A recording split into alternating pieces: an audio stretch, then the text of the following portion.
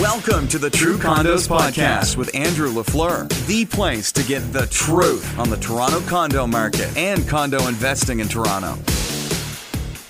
Well, hey there. Welcome back to the show. Once again, True Condos Podcast with your host here, Andrew LaFleur. Thanks for listening in.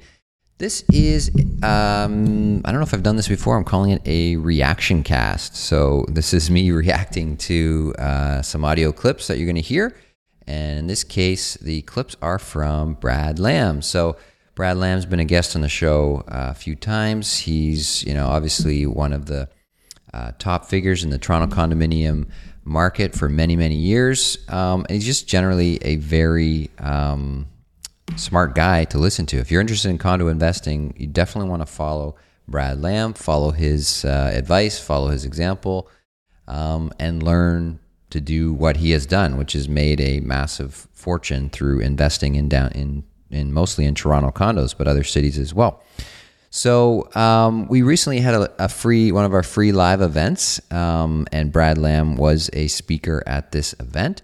And we posed to Brad 3 questions. We called it three questions with Brad, where we posed him a question and he answered those questions.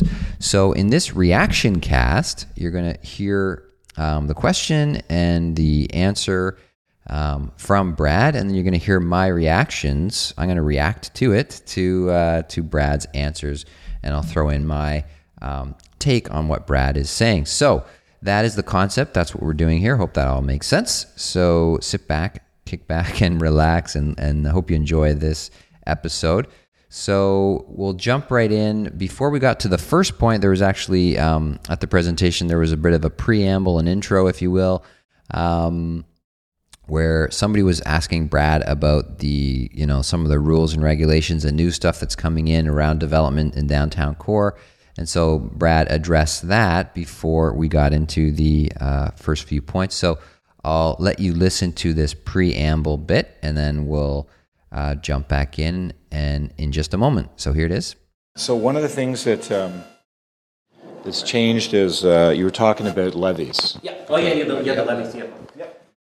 So development levies right now, previous to now,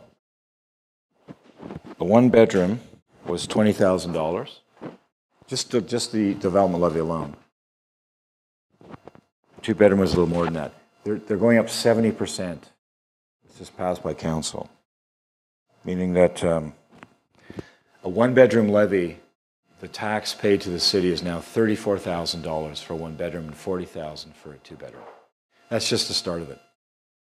Anyways, just correcting what someone told me you were talking about that. So. Oh no, well actually my question was, and what was passed in the city plan, and this is the city looking to push developers to build more larger units in the building. Oh yeah, that's that. So that's called TO Core. And on top of that, they're insisting developers build commercial in condominiums. So in a building like this, which is 80,000 square feet, it's a tiny building. It's an incredible building, which you see in places like, New York and places where Hong Kong, where real estate's very scarce. This kind of building happens. If I did this building, it's all approved now, but if I did this building now, they'd make me do 20% of it as office. The problem is that office I can sell for $700 a square foot, and the residential we can get $1,100 or $1,200 a square foot. So it would mean we couldn't build this building.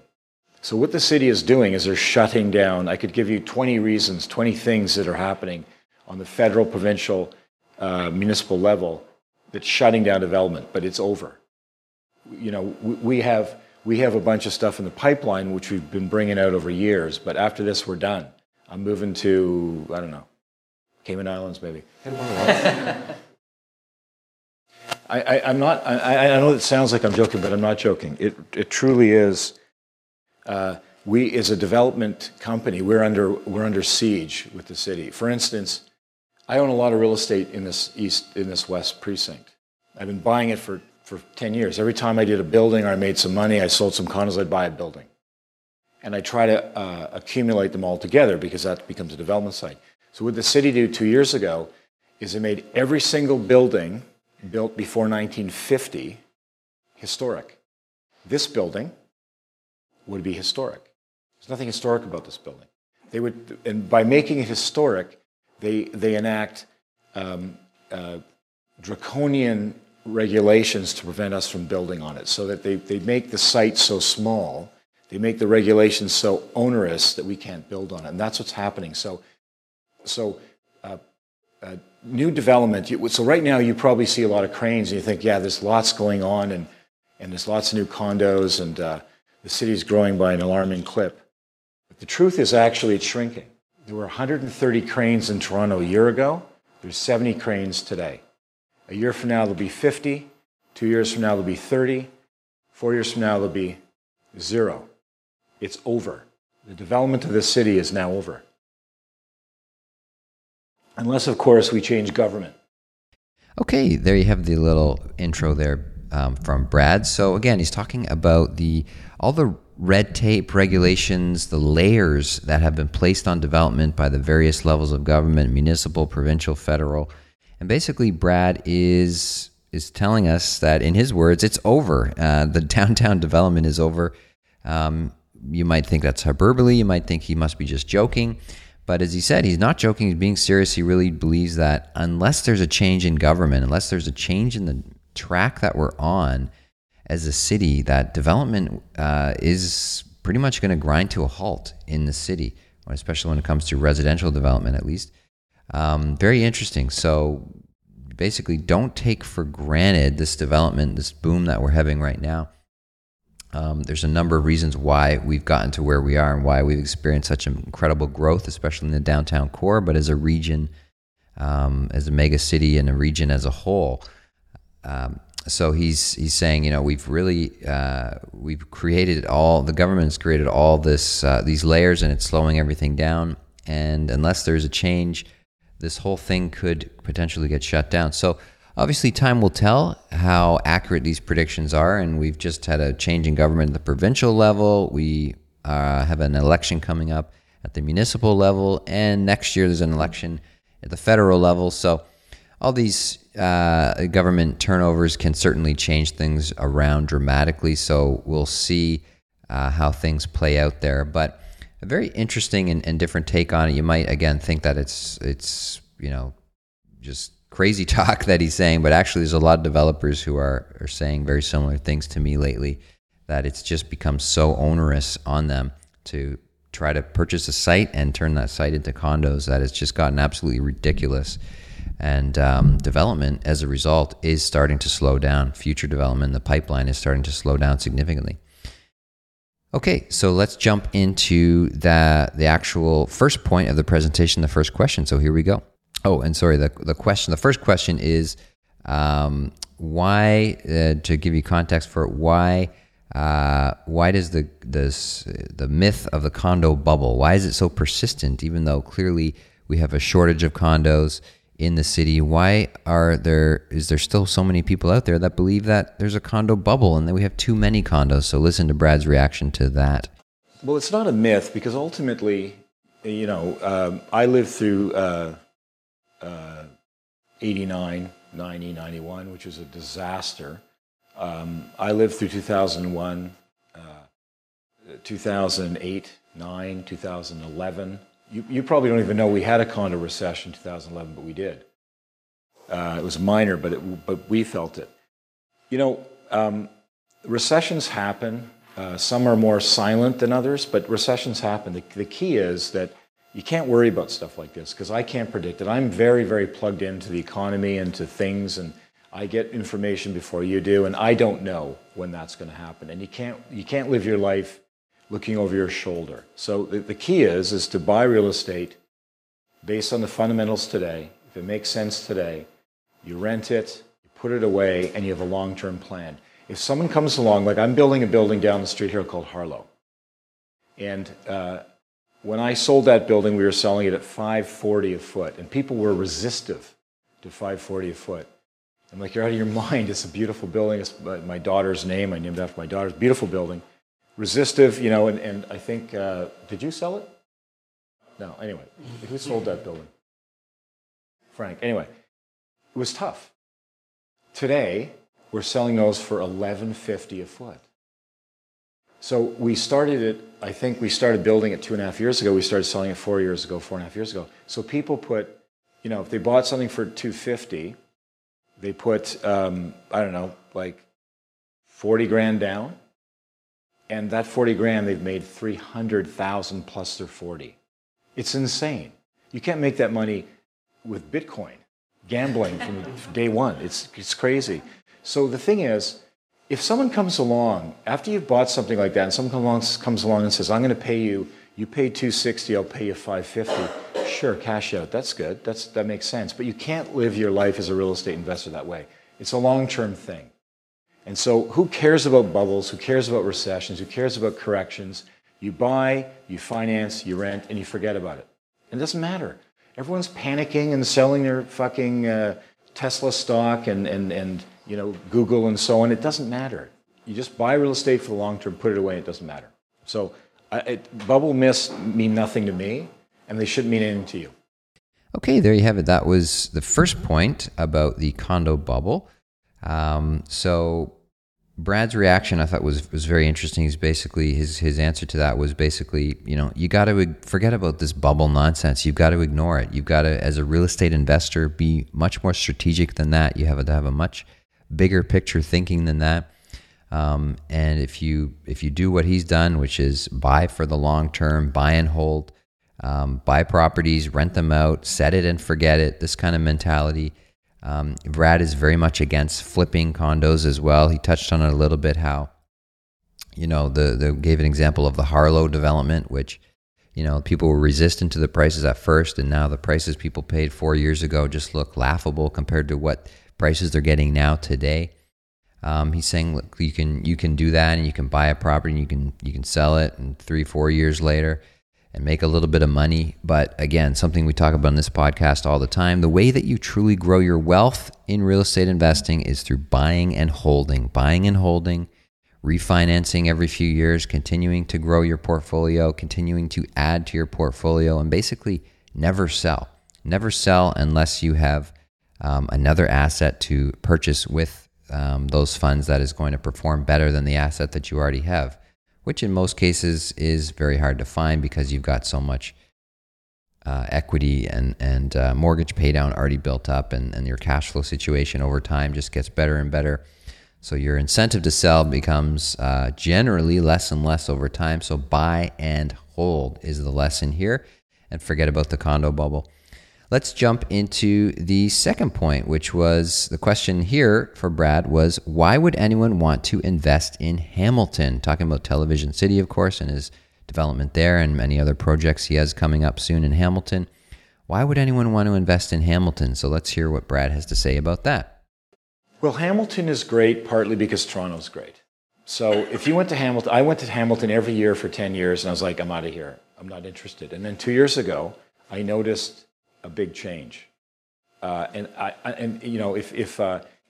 I was in Hamilton, I wouldn't admit this because they'd throw poo at me. But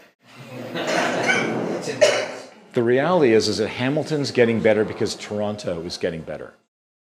As Toronto crested to 600, 700, 800, 900, so on a foot, certain people were like, I can't live here. I can't make things work here. I have kids, I'm a chef, or I'm a tech person, or I'm an actor. I need to find a way to live in dignity, and some people can't do that anymore in Toronto. So places like, the Tri-Cities and the Niagara Peninsula and Hamilton start to make sense. So for one thing, it's because Toronto's more expensive and vibrant, and it's half an hour away. And you can take a train it's a 52-minute train ride every hour. So you can live in Hamilton, work in Toronto. It's not great driving 52 minutes on a train, but it's livable.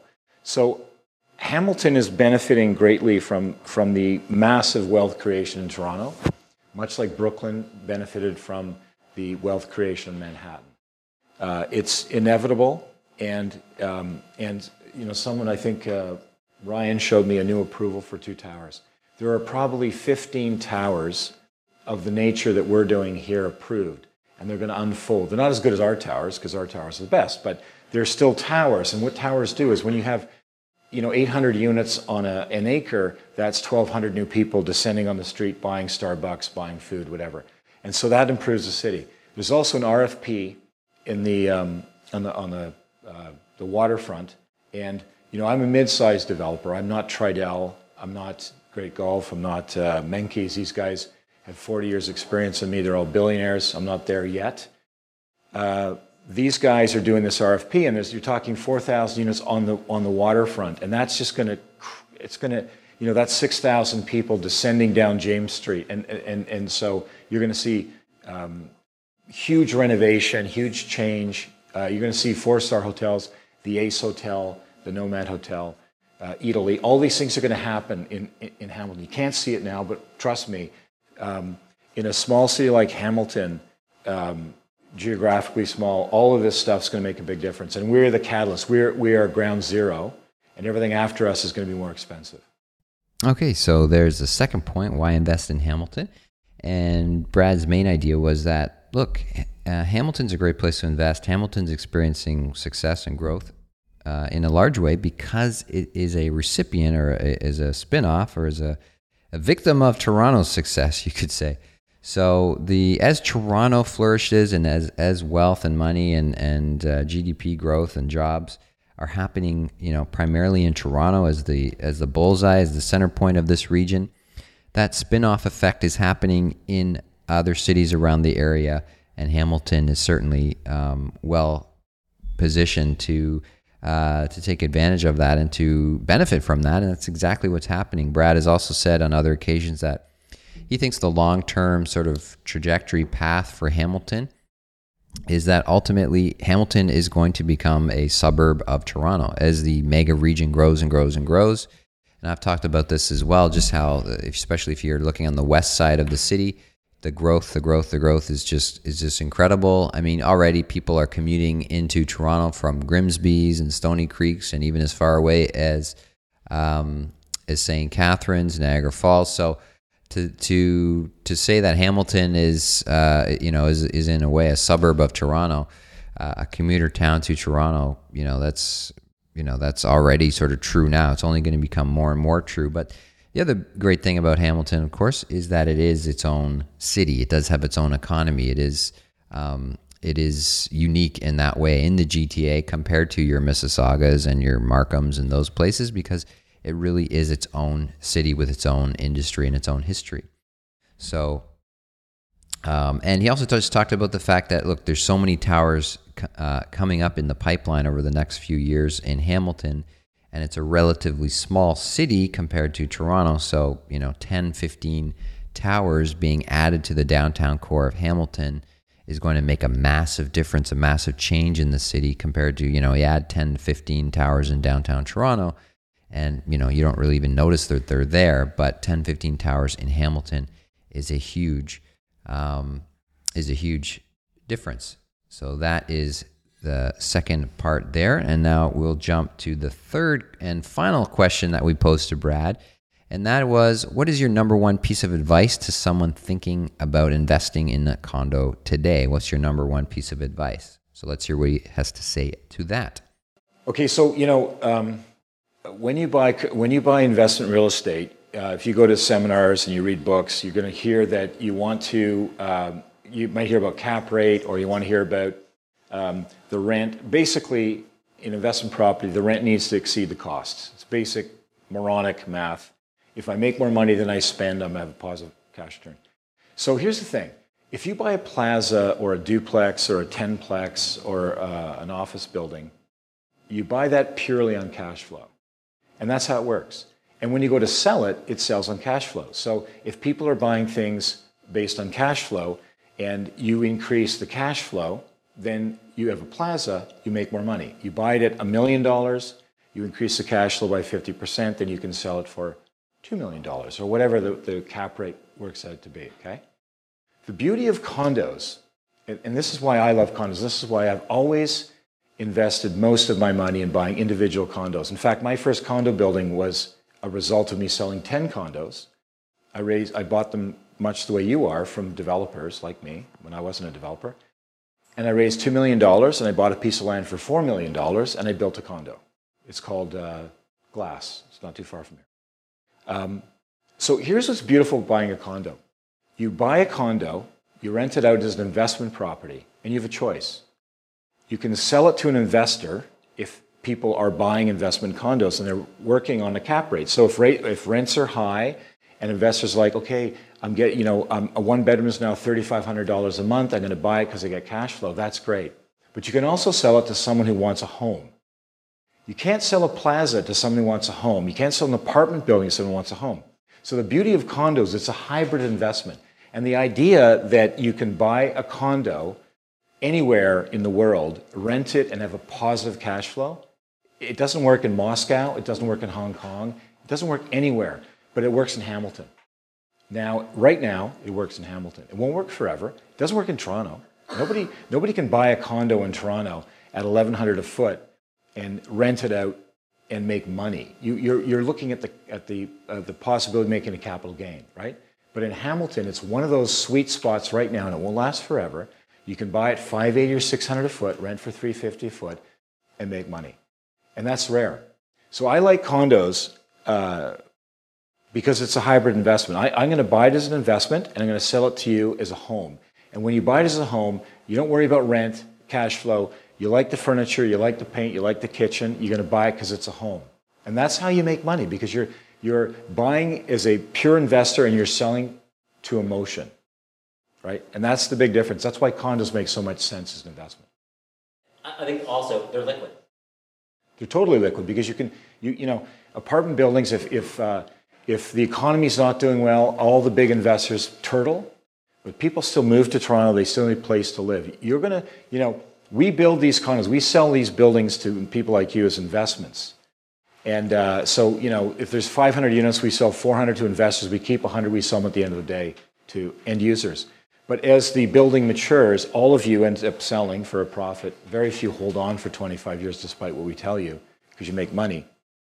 And in the end, it's a very easy thing to sell, right? You don't get stuck with this. As you said, it's a liquid investment. And I think that's the big difference between all other classes of investment real estate, is that they are illiquid. And this is liquid. Okay, there you have it. That was the last point. And talking about what's the number one piece of advice that you have for condo investors? Well, not so much a piece of advice as it was more of an observation and stating a fact that, what makes condominium such a unique investment compared to other types of properties, specifically comparing it to commercial type properties and investments you can get into. He's just bringing up a very interesting point that condos are like a hybrid investment where you can buy them as an investment and as an investor, and you can sell them to a user. So it makes it unique compared to other types of properties in that sense. And anytime you can sell something to someone on emotion, or you can also sell it to someone on logic, so to speak, for an investor. And you have that hybrid. You have an option to sell to two different audiences potentially down the road. That makes your investment a lot more of a liquid investment, easier to sell when and if you do need to sell in the future.